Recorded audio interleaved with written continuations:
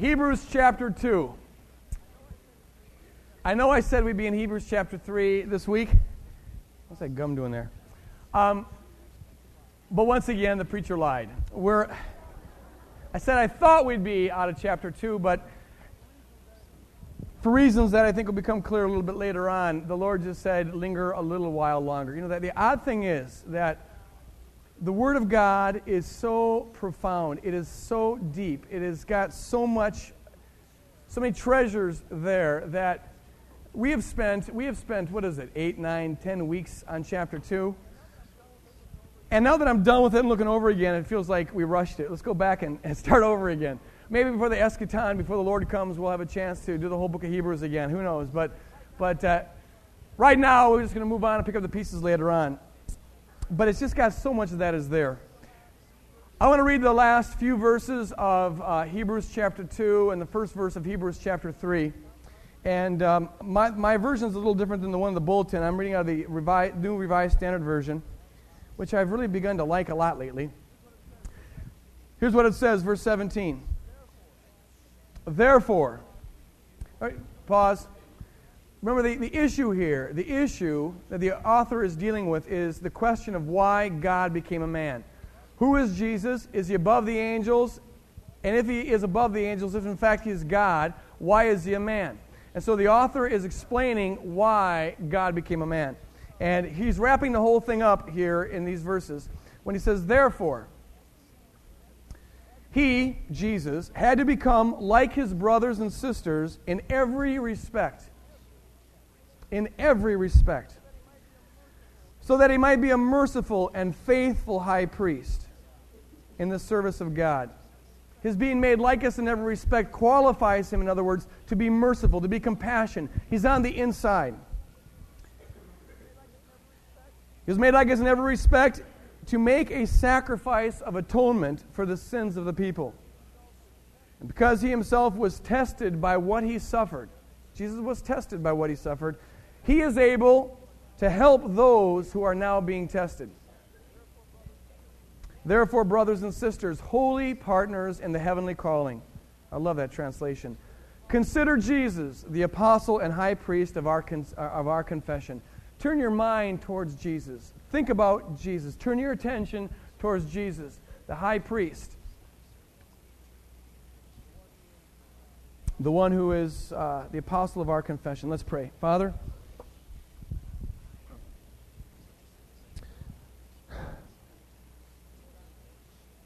Lord, I'm just very aware that what you put on my heart to share this morning, there's not very good words for. And Lord, that could really be a frustrating thing if I tried to compensate for that. And so, Lord, I want you to free me from that. But to do that, Lord, we just need to ask you to make up the difference, God. I would pray that your Spirit would be so present here, so tangible here, Lord, that you would take the words that are said, however inadequate they may be, and they will be inadequate, Lord, but you take them and apply them to our ears and our hearts and our minds the way that you individually want. Lord, I know this, God, that you are passionately in love with every person in this auditorium here this morning. But I also know, Lord, that we have ways of keeping you at bay and keeping each other at bay. So, Father, in Jesus' name, I pray, Lord, that your Spirit would be a tender fire here, Lord, that would melt ice in hearts and tear down walls, Lord. God, be like smoke in a room that just fills every crevice of every room in our heart, Lord. But I know, Lord, that it's not going to be by our might or by our power or by our speaking that's going to be done. It's by your Spirit. And we just say that out loud, Lord, and say, Holy Spirit, have your way here this morning. In Jesus' name we pray. And all God's people said, because they are amening people. Here's where we're at. We found in the last several weeks talking about why God became a man. God has a manifold wisdom, the Bible says in Ephesians chapter 3. And the word manifold there means many folds, many layers. Okay, there's just many dimensions to what God does. He's infinitely wise. So we're just hitting on some of the highlights of why he became a human being. We may get to heaven and find out that there's about 74 other things that he accomplished by becoming a human being. But right now we're just dealing with the text. And the text gives us four things that the Lord accomplished by becoming a human being. First of all, He made atonement for the sins of the people. Without the shedding of blood, there's no remission of sins. The Lord God Almighty became a human being. He took on flesh, because you need to have flesh if you're going to die, if you're going to shed blood. He took on human flesh. He took on the nature of those who were at war with God. He paid the price, satisfied the moral law, the justice of God, proclaimed God's forgiveness. And now all who put their trust in the cross are declared to be righteous by faith. Righteousness is credited to them. That's the atonement. It literally means at one-ment. It means this for us, that if we will receive it, if we say yes to it, if we put our trust into it, sin is no longer the issue between us and God. He regenerates us by His grace, and that makes us want to move out of sin. But we move out of sin as a consequence of what He's done in our life, not as the precondition for it. We are made at one with God. He did that by becoming a human being. That's called the incarnation. A second thing the Lord did, we saw last week, was this. He was our trailblazer. He was the one who paved the way in setting the example for how we believers are going to live. He's the master teacher, and He sets for us the example of how His disciples are going to be. A disciple is a disciplined one. One who looks to the master, follows His lead, and has their life disciplined by what they see. Fix your eyes on Jesus, the trailblazer. What we saw last week in a nutshell was this, that we are called to live a life that is very different than a life that is lived when you're not a disciple of Christ. We are called to follow Christ's example, who, though He was in the form of God, didn't grab after equality with God, but He emptied Himself. He made Himself of no reputation, Philippians 2 says. He became a servant. He took on our nature. He took on our condition. He took on our judgment. He suffered on our behalf, and He didn't need to. He did it voluntarily. He did it out of love. And then Paul says, let this mind also be in you. Let this attitude characterize your life. What it means is this, in contrast to the world, which tries to take their 50 or 60 or 70 or 80 years and cling to it and grab it and try to get all the life you can get and get all the nice things you can get and live as comfortably as you can and as happy as you can. In contrast to the world, which lives life as a black hole, trying to suck in from their environment, from the world around them, all the life they can get. In contrast to that, the believer is supposed to live out of a fullness of life that we have on the inside for free. We are, rather than trying to cling to our few years here on earth, we realize that this is but a prelude to the real show. This is but a warm-up. This is our embryonic period where we're getting ready for reality. It's not even real yet, really. And so we don't cling to it, but rather, following the example of our Lord, we are to be prepared to give it away, to invest it in what is eternal, to invest it in other people, to live a life of love, in other words. And this might mean, we saw last week, it might mean suffering. The Bible tells us that as we follow the Lord, to be prepared to suffer. The flesh will always resist us. We're called to live a life prepared to suffer. Suffer for righteousness' sake. And not always questing after a little better life, a little better marriage, a little bigger house, a little bigger car, a little better dress, and being miserable with what you've got. We are to be prepared to just live our life in terms of what we can give away and what we can invest in other people. And the promise of Scripture is this, that if you lose your life, you find it. Amen? That precisely when you crucify the flesh and you say, I will now live for my Lord, and I will now invest in others, and I will quit trying to cling and grab and get. When you quit trying to find your life, you no longer lose it. When you seek to lose your life, give it away, invest in others, live a life of love, then you find it. Because there's a love and there's a joy and a peace and a power. The life of God Almighty that gets manifested then. And it's a life you never would have had. It's the life of the Spirit of God, which you find only by crucifying the flesh. Jesus Christ came to set an example of that. For the joy that was set before Him, Hebrews 12 says He endured the sufferings of the cross. So also believers are called to find the joy of God by enduring the sufferings of righteousness, whatever that may be. And the third reason why the Lord became a man, and we sing a lot about it this morning, was to beat up the devil. And He did it good. The devil doesn't understand love, we saw last week. He doesn't understand that, doesn't have a clue. He's a being that's devoid of love. And when you forget how to love, you get real stupid. And so Satan is the cosmic idiot. He doesn't understand love, so he doesn't understand why Jesus Christ came down to earth, because Jesus Christ came down to earth out of love. What he does know is this: if it's flesh, he can kill it. Satan has the domain of this world. He's the Lord of death. Hebrews 2 tells us this. He has a legal hold on this world. 1 John 5:19 says he's in control of the entire world. So the Son of God enters his world, his kingdom. He's now under his jurisdiction. If it's flesh, I can kill it. He doesn't know why the Lord came. He doesn't understand that. The demons are always asking Jesus, why are you here? Why are you here? Jesus doesn't tell them. But the Bible does say this in 1 Corinthians 2:8. If the princes of this world, the principalities and powers of this world, if they had understood the wisdom of God, they wouldn't have crucified the Lord of glory. See, they had the Lord crucified because they thought this was their one opportunity. They didn't know why he became a man, but if he's a man, he's vulnerable, and that means we can get him. We can gain victory. What a great break, they were thinking. Finally, he made a mistake. He plays into our hands. So they had the Lord of glory crucified. If they would have saw why he came, they wouldn't have done that because... And this is the greatest joke in the Bible. The whole thing backfires on Satan, praise God. The Lord knew that Satan would grab him. The Lord knew that he would have him crucified. And that's exactly how the Lord planned on atoning for the sins of the people. That's exactly how the Lord planned to set us free. That's exactly how the Lord planned to defeat the enemy. The Satan, in trying to grab the Son of God, virtually commits suicide because all of his weapons, all of his arsenal against us, all the condemnation and judgment and degradation and destruction that he had on us got nailed to the cross when he nailed the Son of God to the cross. The result of the whole thing is this: we are set free and the enemy is defeated. And the enemy plays right into his hand. We have God to thank for our salvation, but we can also give a little tip of the hat to Satan saying, thank you for helping the Lord make atonement for the sins of the people. Praise God. That is the manifold wisdom of God. The manifold wisdom of God. There is a fourth thing that the Lord accomplished in becoming a human being. And I was going to move on past this, but this became really huge for me last week. And it's found in those verses where it says that he became in every respect like we are. And he was tested by what he suffered so that now he is a merciful high priest. He's on the inside. He has compassion on us, and he's able to help us when we are tested. He is a Lord who empathizes with his people. Becoming a human being, he enters into, as it were, solidarity with us and now empathizes with us.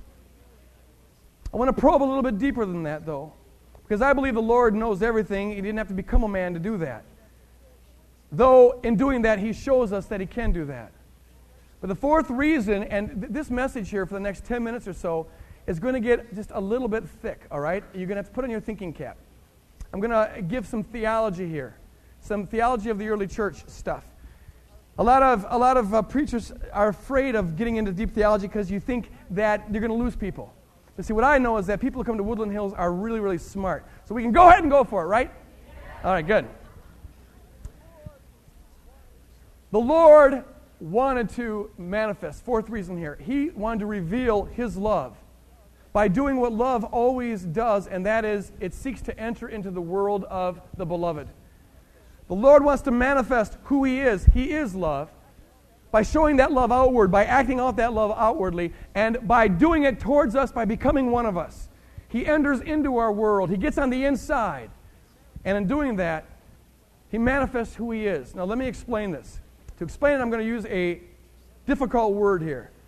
Everyone, when you leave this morning, you're going to know this word. You can impress all your friends by using this word. The word is perichoresis. Say perichoresis.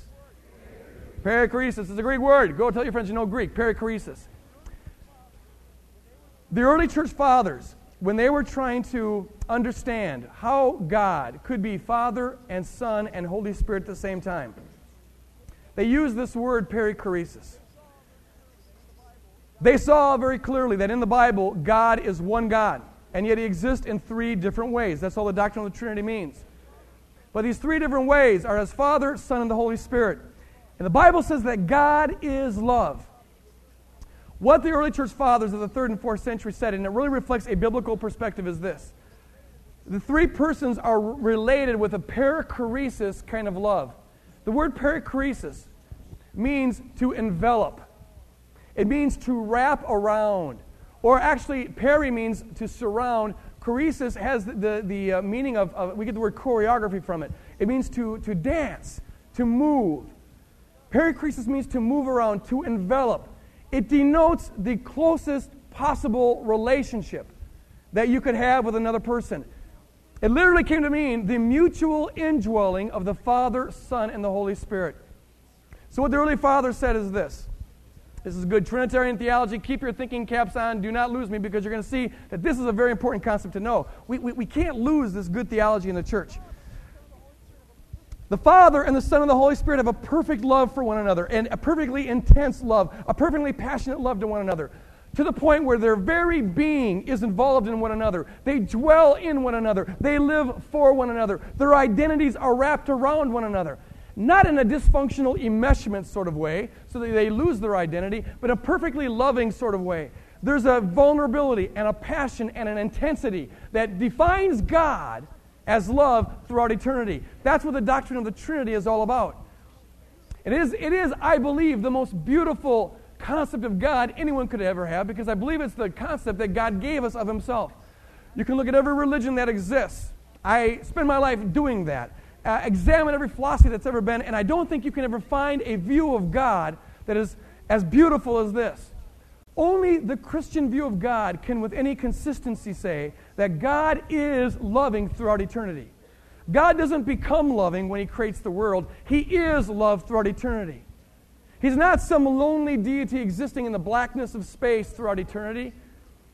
He's not a God who, as many religions say, who needed to create human beings to feed him, or he needed to create human beings to serve him, or he needed to create human beings because he was lonely, or whatever.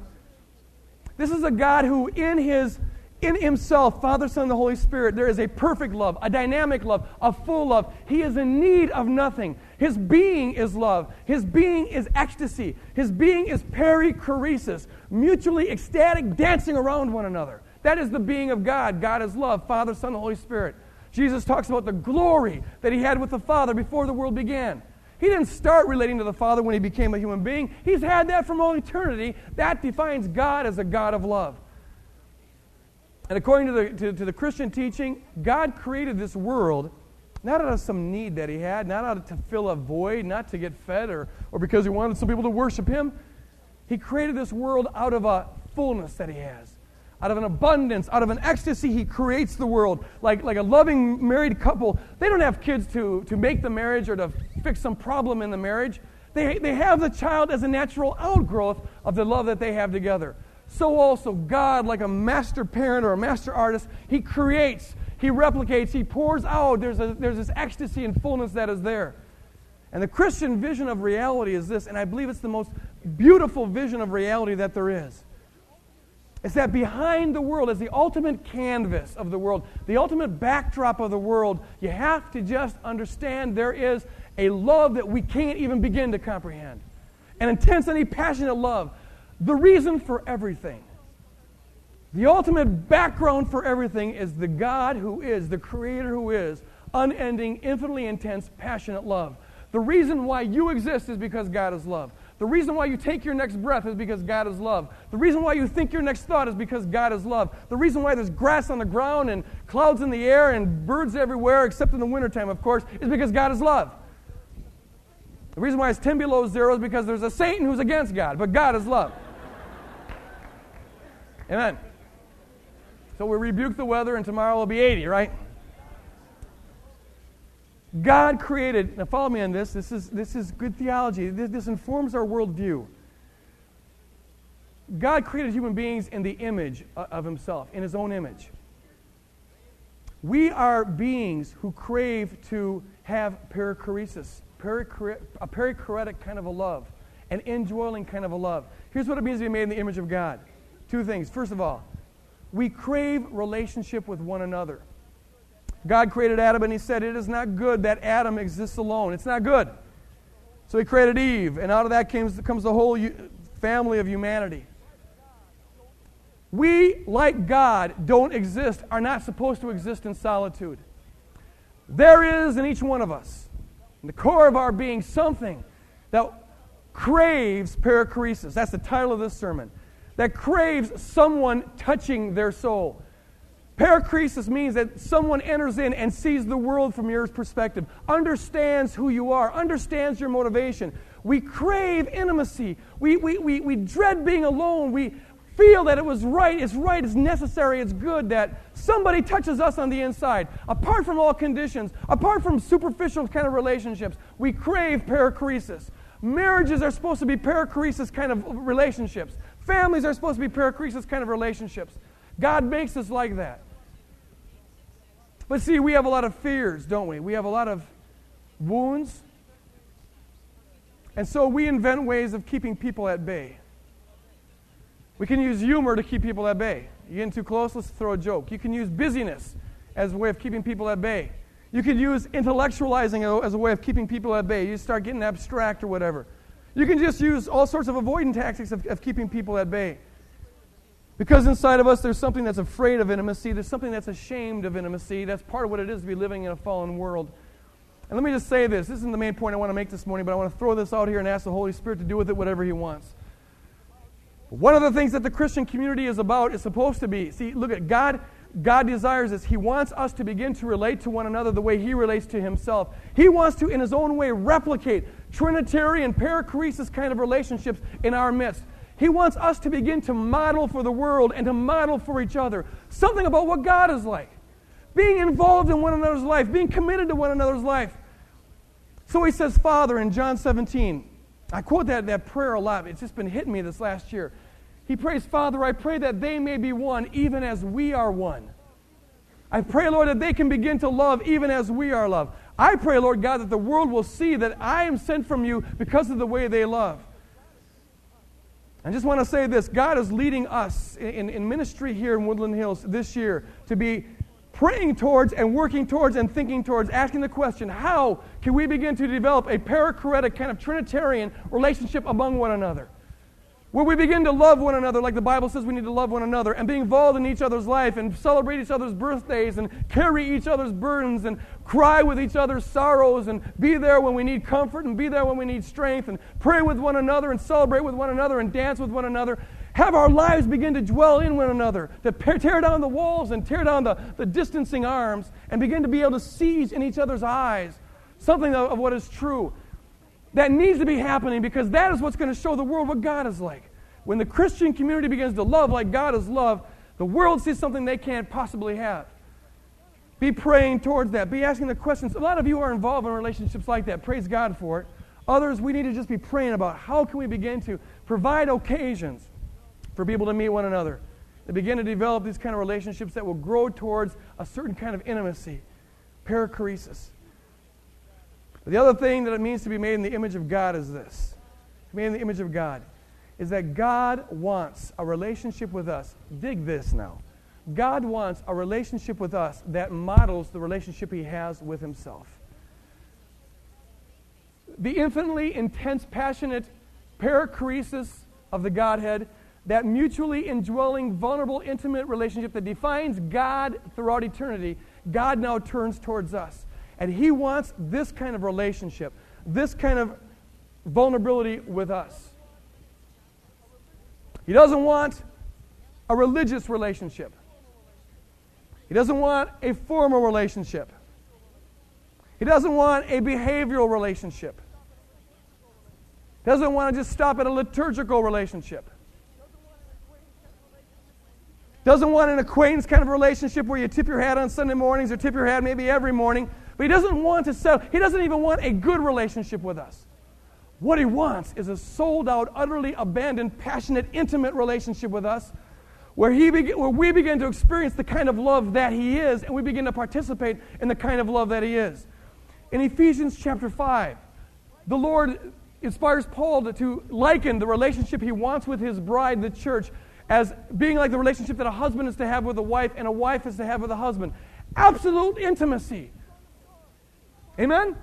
The Song of Songs inspires this view of Christ's relationship with the church, where it's one of passion, it's one of love, it's one of intimacy, it's one of vulnerability. That's what the Lord desires with us. In John 17, listen to this, that prayer again. Jesus prays this, Father, I pray that they may be in me, and I may be in them, that we may be one, even as you and I are one. Think about that. That's perichoresis, mutual indwelling. I pray, Lord, that I could be in them and they in me. I pray that they would abide in me and live in me and have life in me, and I am in them. Ephesians chapter 1 puts it like this. We are loved by God in the beloved. As we are in Christ, as the Father loves the Son, so also He loves us. Not as a second kind of a love, but in the very same love that defines God throughout eternity, He loves us. The bottom line of this whole thing is this. As we're sitting here this morning listening to this talk, we need to develop this awareness that we are now the object of God's perfect love. A love that is the zenith of a point of all love. You couldn't improve upon this. You couldn't turn up the fire any more than it is right now. And He desires that kind of sold-out, abandoned, intimate relationship with each one of us and doesn't want to settle for anything less. But we've got walls, and we've got calluses, and we keep people at bay, and we sometimes keep God at bay. And the Lord is saying to us this morning, I want in. I want all the way in. Let me all the way in. Let me share with you an experience that I had last Sunday, and this is sort of why I'm talking this way here this morning. I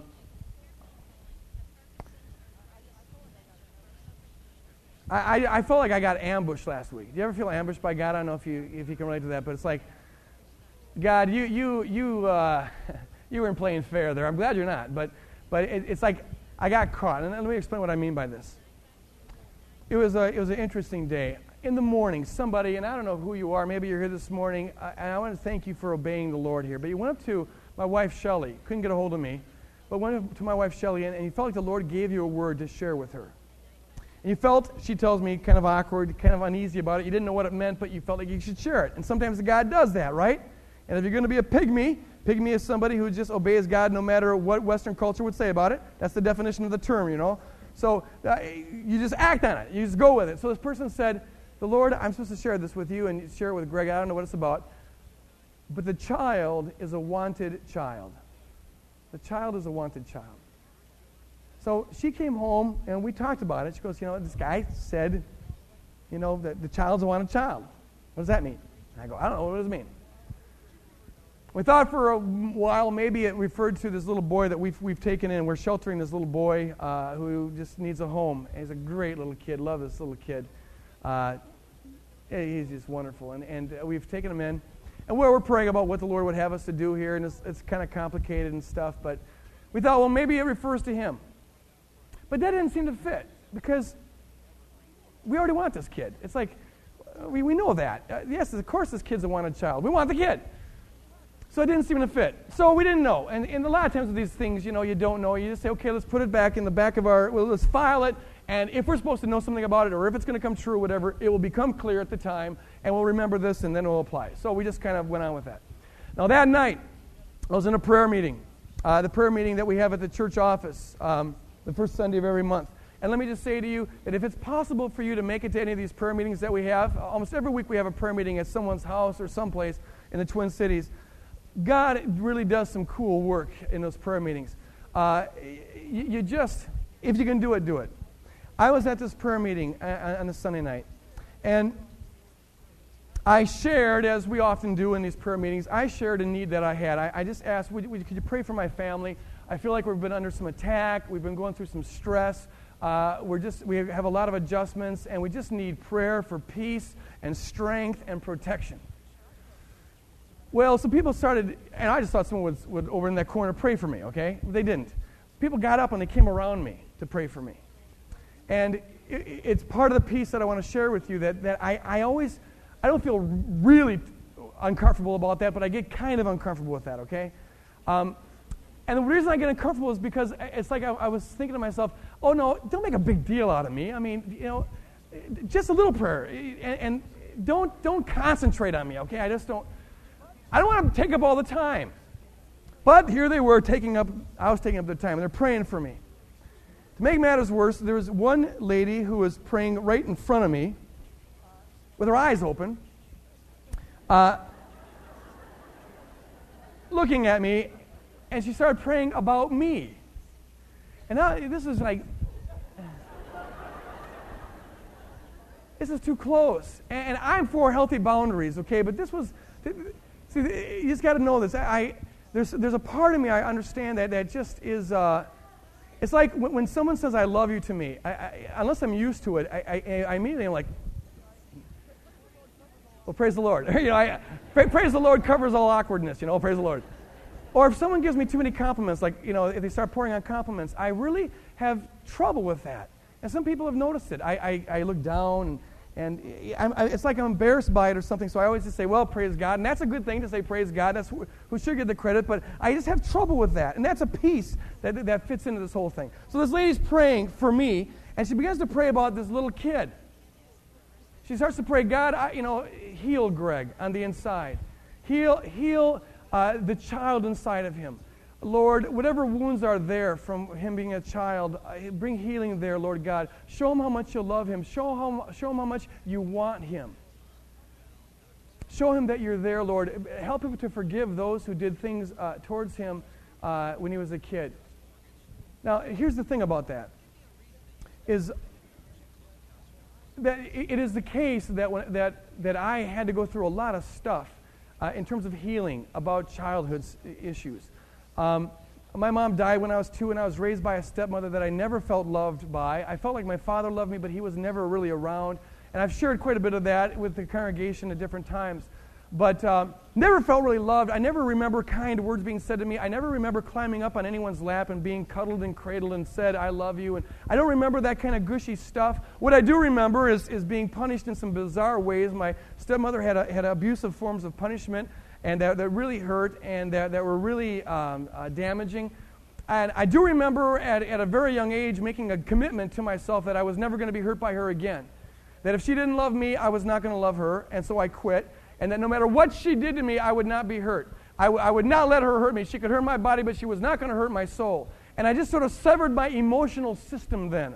It's like I'm done feeling here. It cost too much to feel, and so I was done with it. You can make me lick crayon off a wall. You can make me, put ice packs on my face because you hit me so hard, but you don't even touch me. And I learned how not to cry. I learned how to be invincible.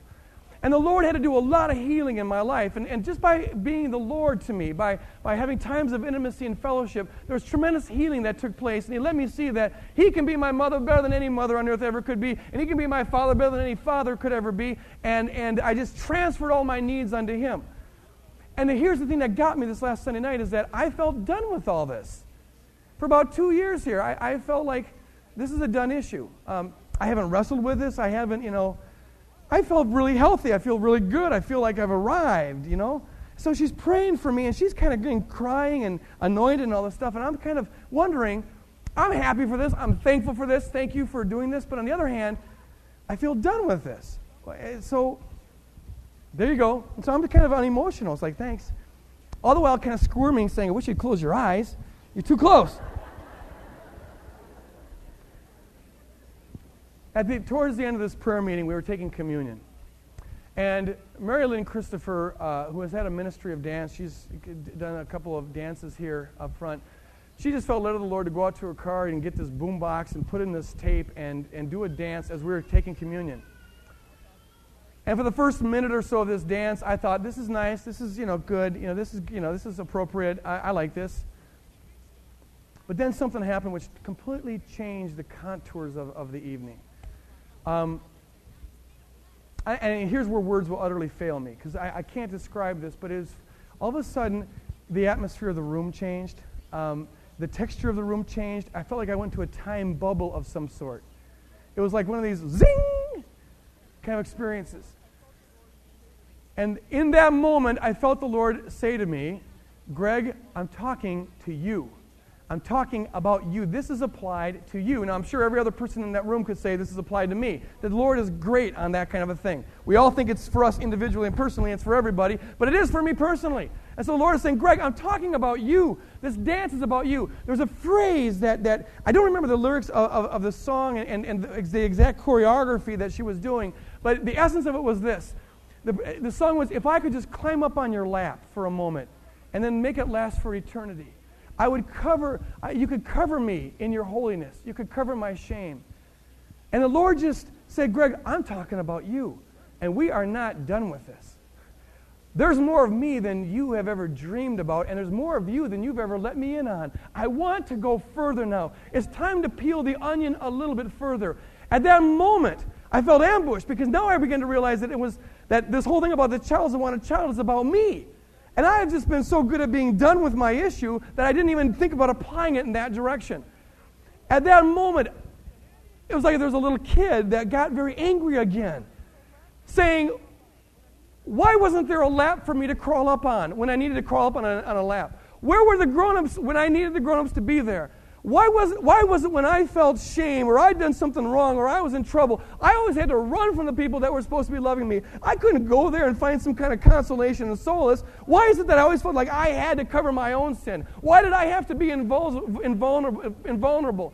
And it was like there was a dimension, a wound there that I had not yet gotten to. Yeah, great, a lot of progress here, but there's still some hurt there. I felt like a little kid with this wounded, bleeding side, and the Lord is saying, will you just let me touch it? But see, you're afraid to let someone touch it, so you say, no, don't touch it. Don't touch it. And it's just saying, Greg, let me just a little touch, and I can heal that, like I've healed all the other ones. He was saying to me in that moment, in that kind of like bam, revelational moment, Greg, again, you need to know in a deeper way than you've ever known. I want to touch a part of you that's never been touched. You don't need to fear me. You can be open with me. I know who you are, and I love you anyways. Climb up on my lap just as you are. Climb on my lap with the wound. Climb on the lap with the hurt. I want to be on your inside, not just a little bit on the inside. I want to be in the core of the inside. I want to be in the heart. I want to be in the hurt. I want to be in the wounds. I want to be in the darkness. I want to be in the shame. I want to be perichoresis, wrapped up in your sin, because that's how I'm going to heal the whole thing. I want to have a love towards you, the same kind of love that characterizes me throughout eternity. And that's how you're going to know who I am.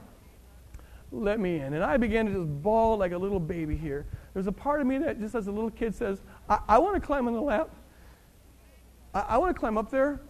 I haven't been there for a while. Can I climb up?